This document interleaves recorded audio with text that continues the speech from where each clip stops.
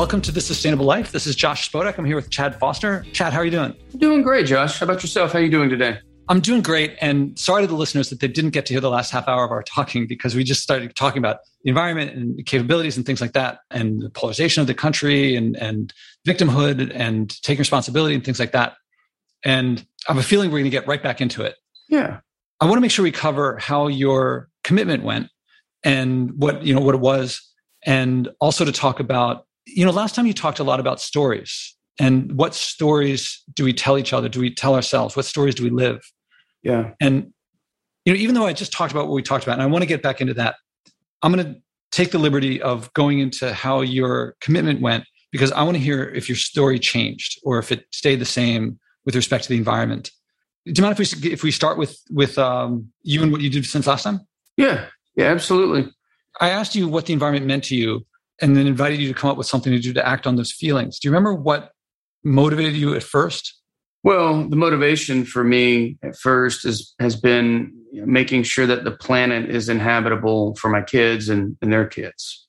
Yeah, the trajectory we're on, doesn't appear like we're on the best trajectory. I guess you saw the most recent UN report that came out this week as well. So it's really making sure that I'm doing my part to make sure that it's a little bit better than we received it, which I don't think right now many of us can say that, right? I think it's we've certainly done our share of damage, but it's to try and put a small dent in it, right? That's the idea, and try and leave it just a little bit better. Well, I'm trying to think. There was a bit before that there's a cleanliness or a calmness that you felt in nature, if I remember right. Yeah, that's true. Certainly true. I mean, it's one of those things. I like to go to the beach. I'm a bit of an outdoor person too. So whether it's at the beach or skiing or whatever, I really enjoy taking advantage of the outdoors and being outside. I'm the kind of person who likes to be out in nature, and a lot of that now. I mean, again, how sustainable is what we're doing to having those things, whether it's being on the beach where we know that oceans are imminently rising and we need to do something about it. Yeah. The reason I distinguish is that most people, when they, outside of this podcast, the general motivation for people is, I have to fix the world. Mm-hmm. And, it's this terrible thing, but I have to do something, which is, to me, is an extrinsic motivation. It's not, and I try to connect people with the inner intrinsic feelings that were there before. Like, even if the world weren't falling apart, there are things about nature that so far everyone has responded with something positive, something. Yeah. And I try to get people to act on that intrinsic motivation. Yeah. Because then I think they feel like they get to do it rather than they have to do it. And that's one of the major shifts that I'm trying to do with this podcast. And I'm thinking that with you, yours was less connected to that part, because I think I didn't enough when you talked about the feelings that you get in nature. I didn't ask you to explore it enough to really connect with that. But in any case, so then what did you do to commit to act on that? Well, I think we've done a pretty decent job of changing some of our behaviors. We didn't make as much progress, I think, as I'd hoped we would make, if I'm being completely transparent. I think some of the things that we've done, just modifying some of our behaviors, we stopped using as many disposable things as possible. So whether it's Ziploc bags or saran wrap for covering foods, or having plastic bags when we're going to shop for groceries, just eliminating some of those things, and using reusable containers, and trying to get rid of anything that is sort of one use only, and trying to find groceries that don't come in as much packaging.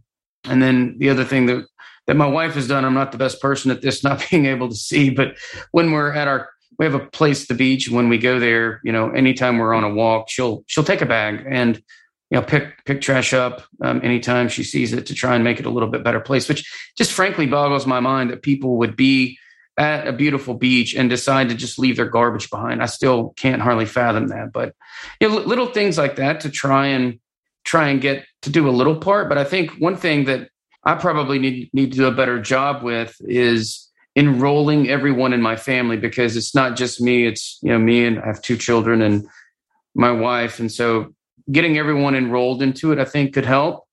And trying to create some sort of game out of it, I think, could help too. Those are just ideas that I thought of that I haven't maximized, I think, the amount of impact that we could have. But those are ideas that I've got to try and stretch it a little bit more than what we've been able to do over the last several months. I think the games and attracting others to do it too almost comes naturally if we do it for our own intrinsic motivation. If we're doing it because like, oh, someone told me I can't have straws, so I'm going for a week without straws, but I don't think it's going to make a difference. That generally won't get people to follow. And even if it's coming like, oh, I saw this turtle with the straw being pulled out of its nose and it's bleeding, it was horrible, and I don't want that to happen. That's a bit more intrinsic. When it comes from when I was a kid, I used to play in the park at the end of the block and it was so amazing. And then they paved it over. And now where a kid growing up there, they don't have any green. And when it comes from that, I may be off here, but I think then people don't lecture, they share. They don't tell people, they invite. Right. And that's what I try to do. I don't see that much in the environmental movement of you're actually going to like life more after you start acting in stewardship than before, not because some hippy dippy whatever, but because vegetables taste better than Doritos if you allow your taste buds to recover. Yeah. It's a good point. I think there's something definitely to that. I know we talk about, in the context of leadership. I know when studying at Harvard with Bill George, and he teaches authentic leadership, one of the things he talks about, and it actually put me on the purpose-driven journey that I'm on right now, but it talks about what happened in your journey, your life, that affected you in an emotional way. And it could have been positive trauma, negative trauma, but essentially it's the connective tissue to moments in your life that you think about from your childhood and early adulthood and so on and so forth, and linking that to your profession. And a lot of that has to do with exactly what you're talking about, finding moments and experiences that connect with us at a visceral level, and then linking that to what we're doing professionally. I think what he's talking about is finding your true north. It's the name of his book, Discover Your True North, and tying these moments and these experiences that affect us emotionally, tying those to our profession. I think what you're saying is very similar in that it's finding experiences that are out in nature that have affected us in an emotional way, and then using that as the motivation to drive our different behaviors in the future so that we can preserve the things that meant so much to us. Yeah, I'm not trying to get people to do things that they don't want to do. And I'm not even trying to find some magical experience in the sense of like, I don't have to guess, does someone have a great experience in nature? It might have been swimming on the beach. It might have been a pastime of just swimming on the beach with no particular instance that was like the dolphins appeared, or they don't have to hike among the redwoods. Just everyone's got their experiences when they're in nature, and it's just fantastic, and they lose themselves. And it's going to be different for everyone. Everyone listening here has their experience. And so I don't have to does this person have a true north with regard to the environment? Yes, everyone does. It's not like a difficult thing to find.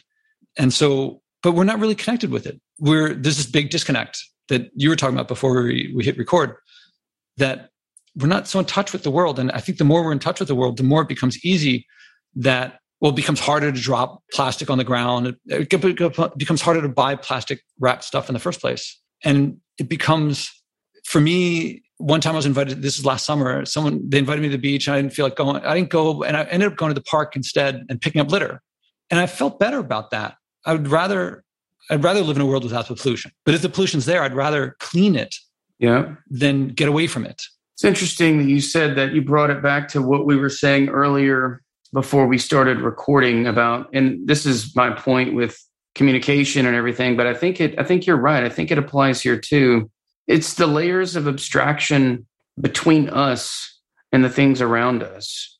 And as I was saying earlier, I think we're so divided right now in our society because we've got these layers of abstraction between people. And so on social media, you've got people who are maybe having contentious conversations with somebody else, and it's easier to be a keyboard cowboy when the person's not right next to them. And they're, instead of trying to have empathy and meeting them where they are, because the person's not next to them, they feel like they can be a little more combative than they otherwise would be. And a lot of that, I think, has been driven by the social media echo chambers that we have. And so social media, everybody knows probably that they're serving up content based on what they think you agree with, because if you agree with it, then you're going to read it for longer and they're going to make more advertising dollars because it's based on ads that they serve up. And so everybody starts seeing ads and content that they believe with.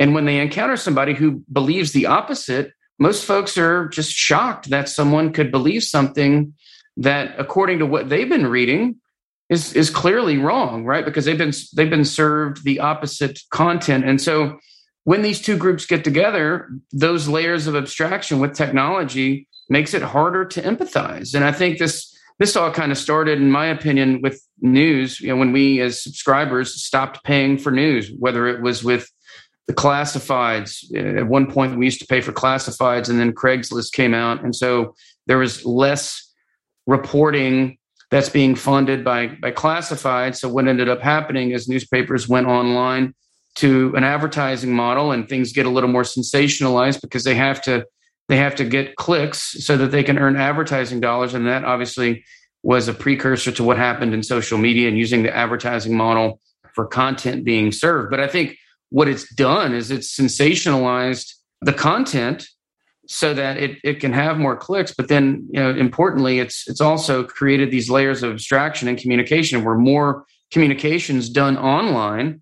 And yeah, it could be that. It could also be the people who are making decisions on behalf of a company based on spreadsheets instead of human beings sitting in front of them. And in your example, could be the virtual experiences that people are having nowadays and the abstraction between that and the physical experiences that people, I think, did more of. And it's funny, I have two children. I mentioned earlier, my daughter's 12 and we put screen time limits on, but they have just such a tendency to want to do things virtually. And I keep telling her, stop. I turn the internet off at my house. I literally stop the internet and say, you need to go out and be in the physical world, not the virtual world. Because, growing up, we didn't have the internet growing up, and we didn't really, I don't think we would have wanted it, right? We wanted to be outside. We're always playing ball or, doing something, whether it was basketball or football or soccer. We were always outside doing something. And it seems like now, at least in my household, it's easier for people to want to trade the virtual experiences for the physical, which is mind-blowing. But I do think those layers of abstraction with the technology, with, as I mentioned, with the communication, it makes it harder for people to understand where other people are coming from, or to really fully experience the feeling of having that. And in your example, right, those experiences in the physical world that, if we're not careful, aren't going to be available to us. I can't disagree with any of that. It's like watching a train wreck and you can't look away, but it's in really slow motion because it's happening over years and years. Exactly. And then you talk to people about not being on social media so much, and they fight. To me, that scene in Trainspotting where the guy's trying to kick heroin and there's like the baby crawling on the ceiling, and it's or the scene in Trainspotting where he dropped his hit into the worst, the most disgusting toilet in Scotland, and then he reaches in, but in his mind he's in like this heaven. But even though it's like it's the most disgusting thing, but it feels right to him. I feel like that's our world, and we're making our world into more and more disgusting. But we get these little hits of, as you describe, to me, it's like little checkmates. Everyone's trying to checkmate each other in however many characters you're allowed. And the opposite would be empathy, curiosity, as you put it, and taking responsibility. Yeah, I think too, what's going on, and I alluded to this a little bit, but just to make sure I foot stomped the point, when everybody's being served content that they vehemently agree with, and that's all they see, that's all they read, and they encounter somebody who believes the opposite, a lot of times there's a feeling of indignation. Like, my God, how can this person believe this? Clearly, based on everything I've read, this is nowhere close to the truth. And so there's almost a sense of arrogance or self-righteousness that has crept into the dialogue, as opposed to having genuine curiosity and empathy to try and understand why that other person believes what they believe. Now, I've had a bit of a unique experience in my life because I was born as a privileged majority, right? Born as a sort of a normal, in quotes, I guess, white guy. And then I went blind and became a disabled minority group.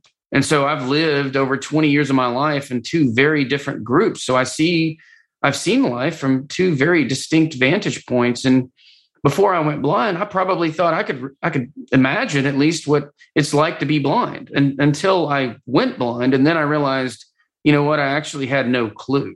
And that's when it occurred to me that we may think we know where someone else is coming from, but we honestly don't have a clue. And that's why it's so important, I think, to have that curiosity when we're talking to people, because genetically, people were 99.9% alike. So that has to mean that the small differences among us are due to the collective experiences in our lives. So it's safe to assume that if we had the same experiences as other people, it's highly probable we would have the same beliefs as them. So if we can go into a conversation that says, you know what, I'm basically the same as this person genetically, they must have some different experiences. Maybe I can learn something from them based on their experiences. I wonder what it is that has brought them to their point of view. Let me see if I can figure that out. That just a little dash of curiosity can really make it a lot easier to meet people where they are, as opposed to where we assume they should be. If you don't mind, I'm going to go back to exploring your experience with nature. Sure. As I'm going to see if I spark curiosity or a new experience. Because you said when we were kids growing up, we didn't have the internet and we wouldn't have wanted it. We were out playing and doing, what was that?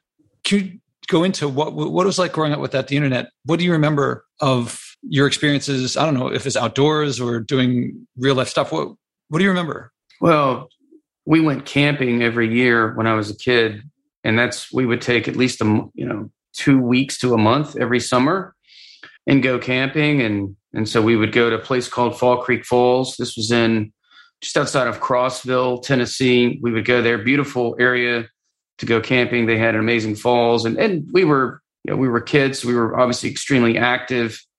We would be playing volleyball and playing basketball and playing softball and riding bikes. And there were all kinds of different events fishing and things to keep us busy and active. And beyond those vacations at my house, a lot of it was outside playing sports. So in the summer, every day, all day, we'd get up at, 7, 8 o'clock and be outside on the basketball court by 9 or 10 in the morning, and wouldn't even come inside until until the sun went down.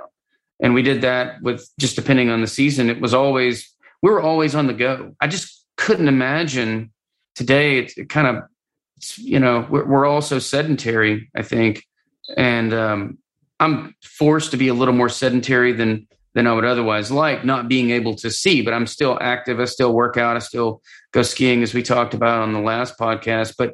And of course we have, different responsibilities. I have responsibilities as an employee to sit at a computer. But, back then I just couldn't imagine sitting there for that amount of time when there's so much outside to see and to explore, whether it's sports or whether it's, hiking or rafting or just any of the things that I've loved doing over the course of my life. And it's like, people today, kids, my kids included, I want to take them so that they can experience those things, but I also want to somehow ignite the hunger. And that's a tricky thing. I haven't quite figured out how to do that other than expose them and just hope and wait and see. But certainly, it's one of the things that I've really appreciated and miss, actually, in a great way, miss having some of those experiences that are no longer possible. But I've had a just phenomenal opportunity to have some of those experiences growing up, and wish I could pass some of those along and create that fire inside of my kids. When you talked about the place in Tennessee where you went, I take it that was your family together. You said, how many brothers and sisters do you have? I have one brother, no sisters. So it's just the two of you playing, so when you're playing basketball, it's like one-on-one, or maybe neighbors getting into it, or?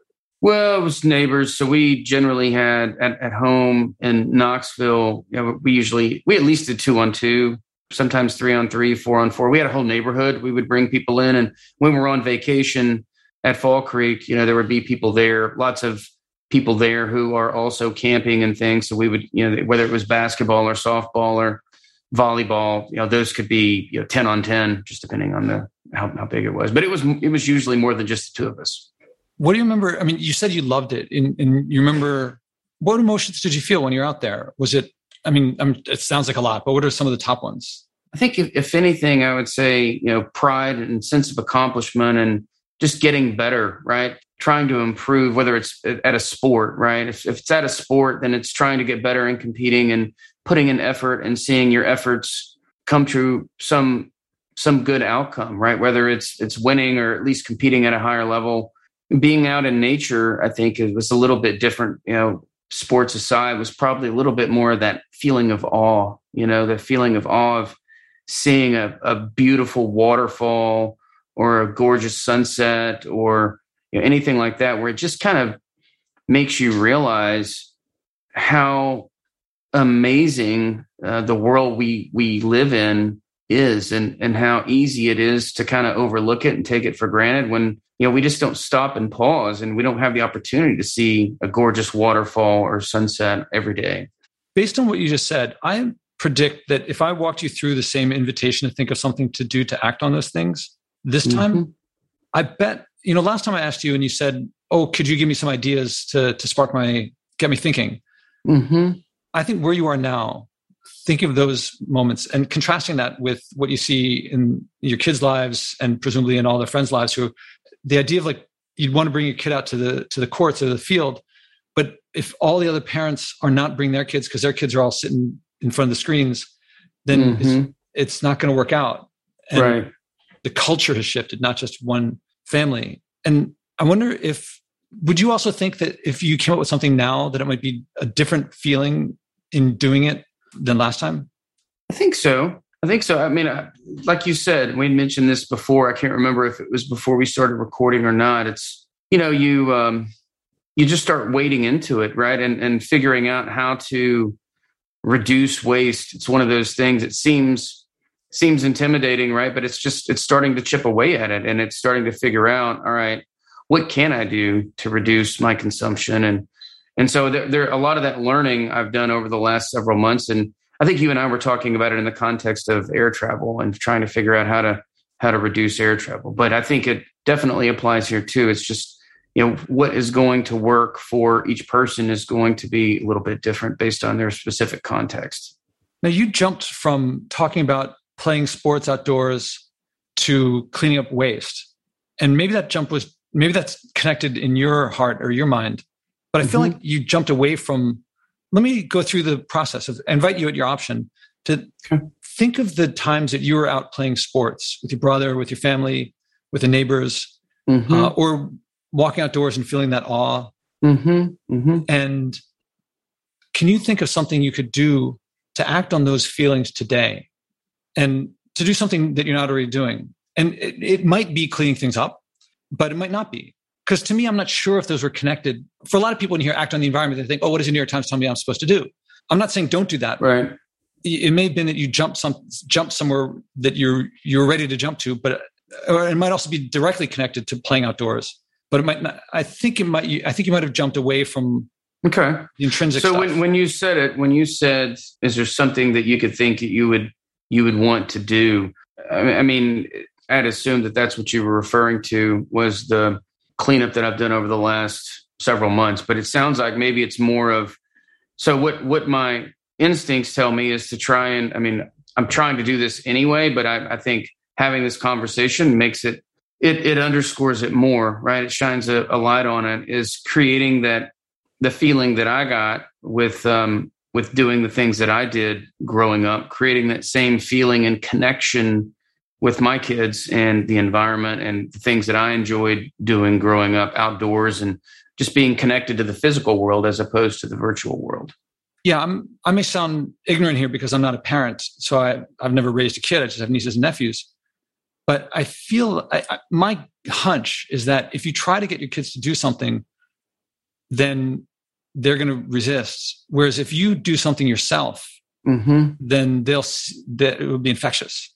And I'm not sure. I mean, you go skiing and things like that. So maybe there's a new thing that you could do that you weren't already doing. That would be like you used to do back in the day. Yeah, I took my daughter skiing a couple of times, and my son is a little young. But I think what I'm hearing you say is maybe this is going to be a tough one on my part, because getting my wife to go camping is going to be tough. She's not a camping kind of girl. That's going to be a tough sell, but I could work on that. The kids would be all for it, right? The kids would be all over it. My wife, she's not much of a camper, but if I could close that one, right? If I could close that one, then that'd be a heck of a sales job. But I do agree with you in spirit and principle. If somehow I could get them to get the same, to experience the same things that I experienced. And some of this, if I'm being completely candid, is like, I would love to take my kids out and play a game of basketball with them, play a game of baseball, frisbee, whatever.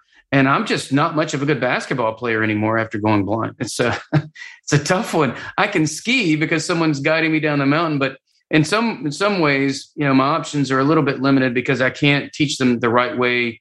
At least mechanically, I can show them how to shoot a jump shot without the ball actually going in the hoop. But in some ways, like whether it's that or me taking them camping on my own, that might be a little difficult for me to set up a tent in the middle of the forest. But there are options available. I just have to, like I said, if I can enroll my wife, I think that could open up some possibilities.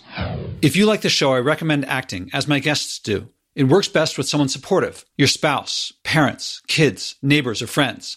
Learn the 4-step process I do with my guests and describe in my TEDx talks, and do it together. You'll find yourself acting on something you care about, something meaningful. Whether you start big or small doesn't matter.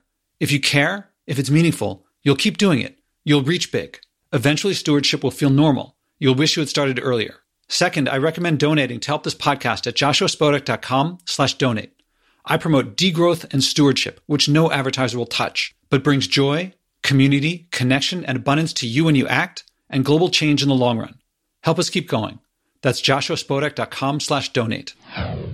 When you start saying getting the wife involved, if I don't know that relationship, you do, I don't. But my first thought was, I wonder what you could do without her. And so pitching a tent might be hard. But I know something I've been meaning to do, and I've not done this, is I got a friend who I think once a month he makes sure to sleep outdoors. And I've been meaning to go, but at least on the roof. I'm not going to sleep outdoors in New York City, but my building has a rooftop. Yeah. And I'm friends with the doormen. Technically we're not supposed to be up there past, I think, midnight in the winter or in the summer, and 10 o'clock the rest of the year. But I'm meaning to go to the doorman and be like, hey, do you mind if I just sleep up on the roof? So there's like really low barriers. Yeah. That's a pretty easy thing to do. It's like take a pillow upstairs. Well, and I've actually even talked to my son about this. My son's 5 and he just got a new play set, and it has this outlook, like this watchtower or whatever at the top of it. And I told him one day we could do a camp. We could camp out and check it out. And he was up for it. So I think that's a possibility for sure. My daughter, I'll have to work on that when she's 12. She's too cool for that now, but I could figure something out similar. Do I read right? I mean, I'm certainly going to be projecting this. I'm inclined to see what I want to see, but am I reading that there's a different feel to this than with what you're talking about before with the fewer Ziploc bags? Yeah, I think there is. There is a different feel. I think this is going to sound, it's not exactly how I want it to sound, but it's the best way I know to think about it. One is treating the symptom and the other one is treating the root cause, right? I think what you're getting at here is, how do we get everyone enrolled in the root cause, which is the thing that is at the heart of everyone's love for wanting to preserve what's around us, as opposed to going out and preserving what's around us. So it's getting everyone inspired by what all the things, like we'd mentioned with the bags and things like that, what that is actually saving. And so I think it's at the root of it, precedes the want to go out and do those activities, because it's getting the connective tissue between all of us and the things that we love about the physical world around us. And I think that I read the headlines for the IPCC report, and it's like code red. And yes, it's very important, but most people, I think I don't know what to do. I went without meat for a week and didn't seem to do much. So now it's worse than before, but I couldn't do anything before. I don't know what to do now. And the scientists aren't really doing anything different. So I don't know what I'm supposed to do. Maybe if you put it in a blinking red font, that would make a difference. But, just more scare doesn't connect. And you can say that 100 million people in Bangladesh are going to be underwater. But if I've never been to Bangladesh, I think that if you Chad want to feel for Bangladesh, I think the fastest, most effective way to get there is through your memories of basketball and acting on that, like making that, if that's what's in your heart. Yeah. Leadership is you got to go where the person is, not where they want to be, not where you want them to be. Right. Yeah, I agree with that. I think the other thing that would make it more helpful for people, I think people probably see the problem as so massive that they don't feel like whatever efforts they make are going to make a difference. I think what would be interesting to see, and maybe this is out there and I just haven't seen it, but what would be interesting to see is some correlation between if you do X, if you reduce let's just say it's plastics as an example, or carbon emissions, carbon footprint, that might be easier. If you reduce your carbon footprint, and let's even make it simpler than that. If you drive 20% less in your car every year, then that will result in, the water, whether it's sea levels rising by, some amount, it will reduce it, right? And I think what we haven't seen is the correlation of how each individual, their efforts it's a small difference, but when you add it up across societies, across countries, it's going to have a huge impact. But it seems so big that I think everybody looks at it and goes and just says, you know what, what I'm going to do is not going to make a difference. And so there's this collective sigh that says, what's the point, right? The problem's too big for just me. When I don't think I haven't at least seen enough contextualization of what each individual's efforts can do. And if you add that up and say, all right, if just half the people in the United States can do X, then the outcome would be Y, based on whether it's sea level rising or whatever. It's going to help us in some tangible way.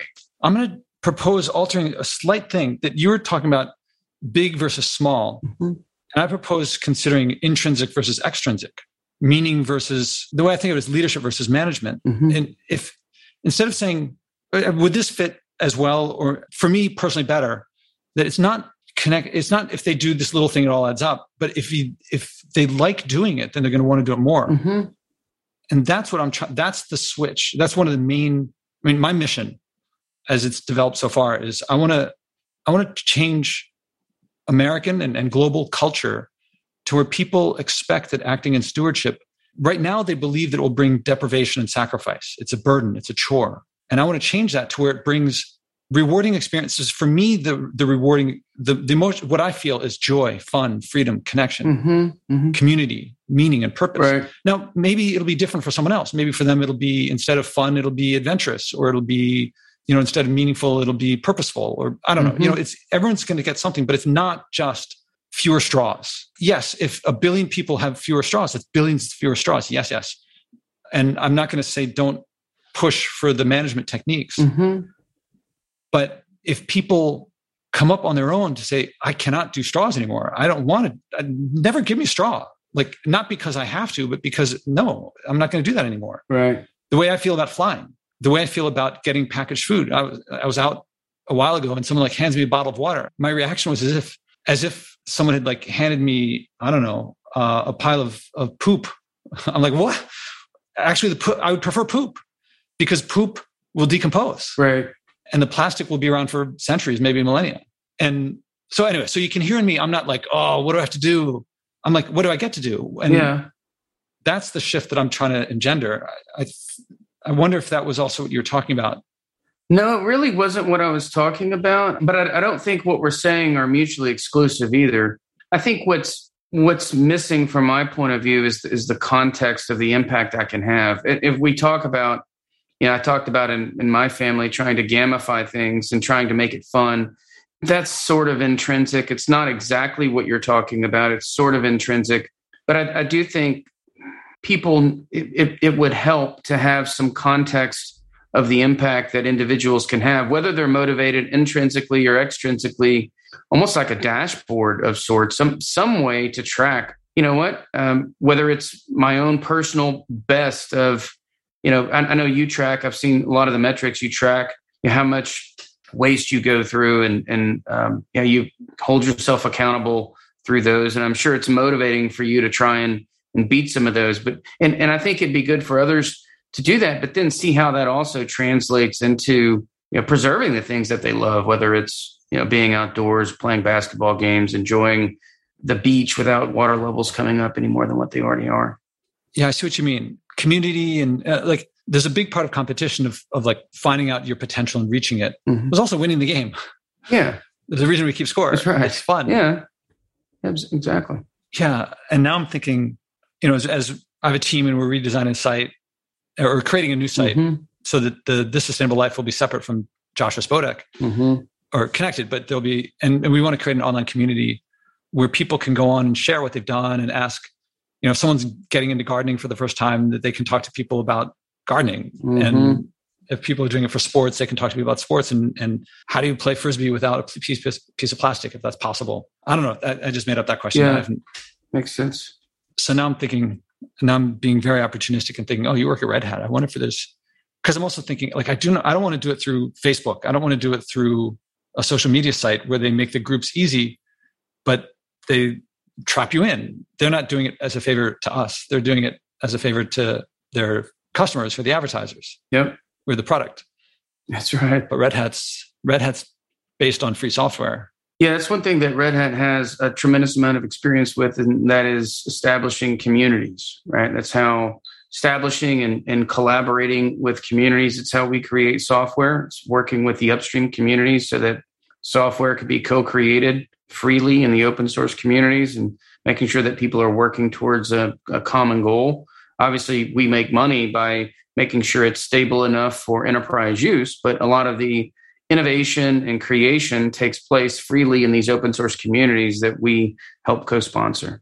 I wonder if there's room to collaborate in some way to form community with open source software or free software. Well, am I getting too into it while recording on? We can click down on it a level. I think we'll have to think a little bit about what that would look like, but I don't think it's going to hurt anything to explore that and see. I can certainly work with folks inside the company to see once we figure out exactly what it is that we're trying to accomplish and what that might look like. Okay. Listeners, you're hearing it happen in real time. Like years from now, maybe there'll be this big community with like hundreds of thousands of posts a day of people sharing and learning and discovering and figuring out. Someone like you might be saying, I used to play so much sports when I was outdoors when I was a kid, and I want to do that more. My kids aren't getting into it. And they could find a post of yours and contact you and say, Chad, what'd you do? How'd it work? And you'd say, so glad you asked because it was great. Yeah. I'm not aware of a community like that. There's the financial independent retiring early community, FIRE, sometimes they call themselves, and the frugal living. They often do that. And the Marie Kondo types, they often get together and be like, how can I get rid of this? How can I get rid of that? So simplifying things, living frugally, it's a lot of like bucking the mainstream trend of consume. Yeah. Craving, advertisers creating craving so that we want something that once we get it, it's designed so that it leads us to crave something else. Got to catch them all. Yeah. So I suspect that this is an area where a community could form, and I don't see it out there. Yeah, I haven't either. So there's definitely some possibilities there.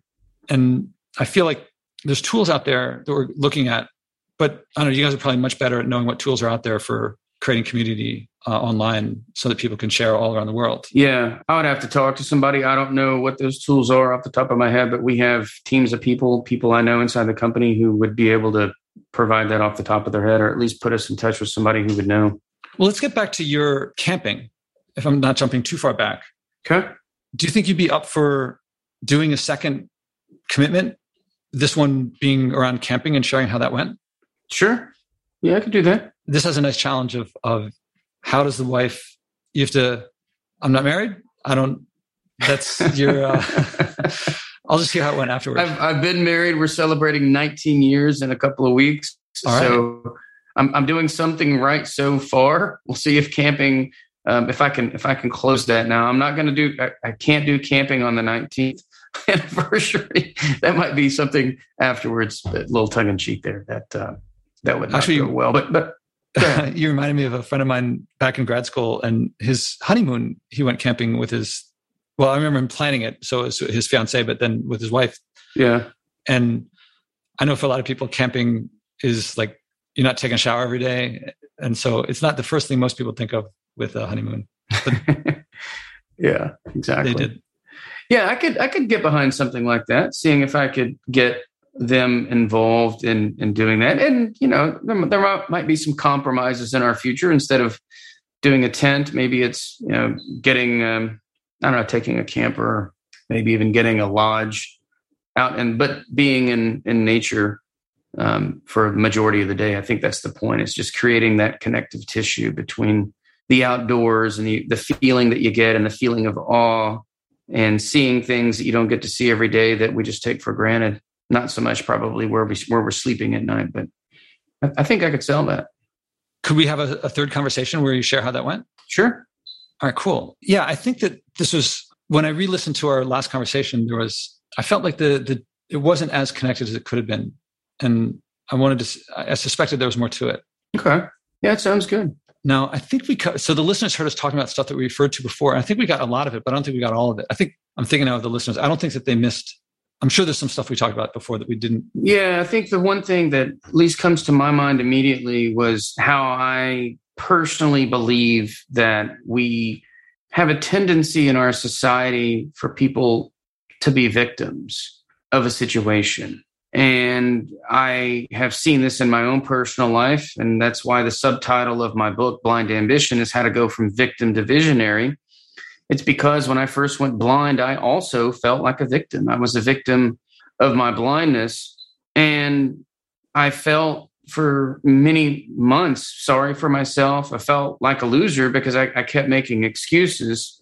So I finally just decided to start adopting a new philosophy, which is my own personal philosophy. And that philosophy is that excuses are for losers. And it stems from the fact that I had this realization early in my life that, you know what, I wasn't responsible for my blindness. None of us are responsible for all of our circumstances in life, but we all have to be accountable for our life and its outcomes. So we've got to own our situations. For me, it's blindness. That's one aspect of it. There are other aspects of it, as we're talking about here, whether it's something that has happened to us, maybe it's had to do with the pandemic or our career situation, or maybe it's conserving what we have and taking care, being good stewards for the planet.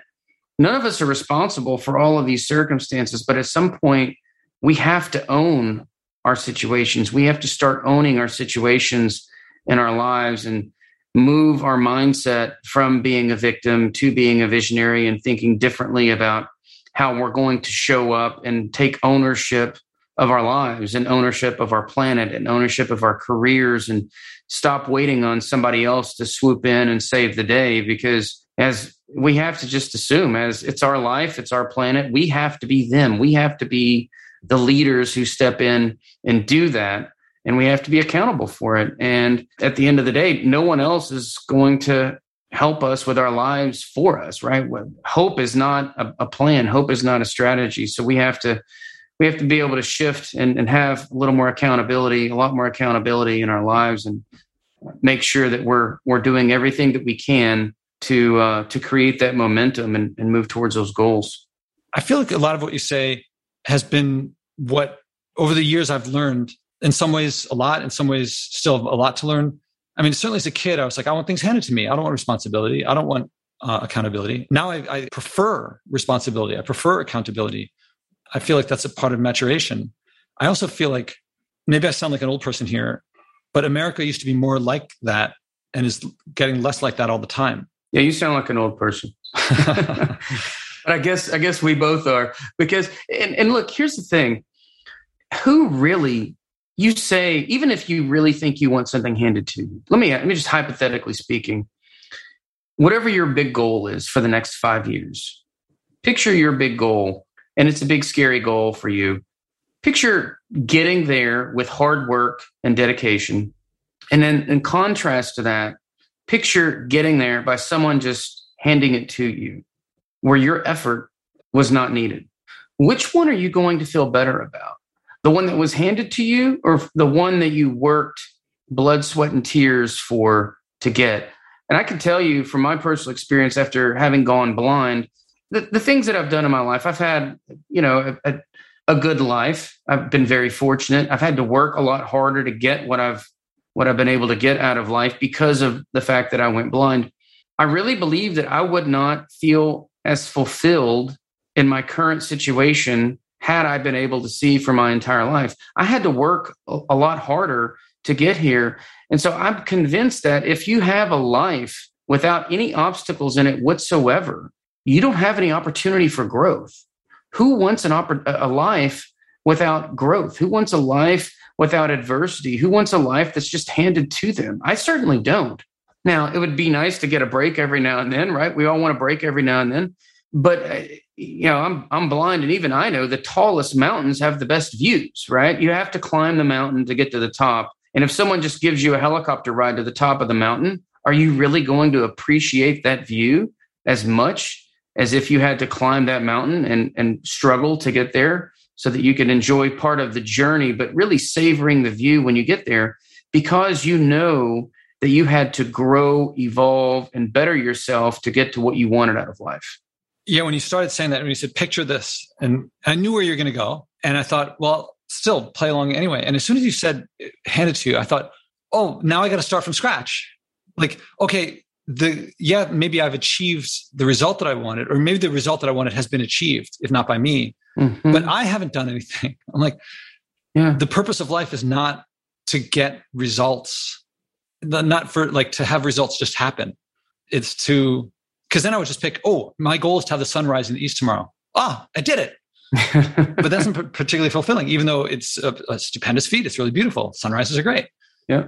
But as soon as you said it, I was kind of caught off guard. It's like, now I have to start all over again. Because what's the point? And I think that, I have a guest coming up, Blake Haxton, who lost his legs and is about to compete in the Paralympics representing his nation. Mm-hmm. And he rode before, and now he rows. And his message and your message, people could use it so much. I don't know your inclination or aptitude or interest in making sustainability and stewardship a big part of your message, but it's exactly what people need to hear. Not everyone. Some people need to hear different things, but there are certain people who it's like to say, I thought the world was going to be one way. Something happened outside of my control. Whatever it is, I can't change the past. I would have before thought that would be terrible. I can't change it. Actually, I can make life more awesome than before because of the greater experience. I'm not sure if I've covered it that well, because I'm just talking about my world with recognizing that the world was not going to be nearly as clean or healthy as I thought it was going to be when I was growing up. It was much more acute for you and for Blake and for Mark Zupan and Viktor Frankl. Yeah, you're right. Our hands were forced quite a bit by our circumstances, but it is fundamentally the same thing. It's taking ownership of our situation.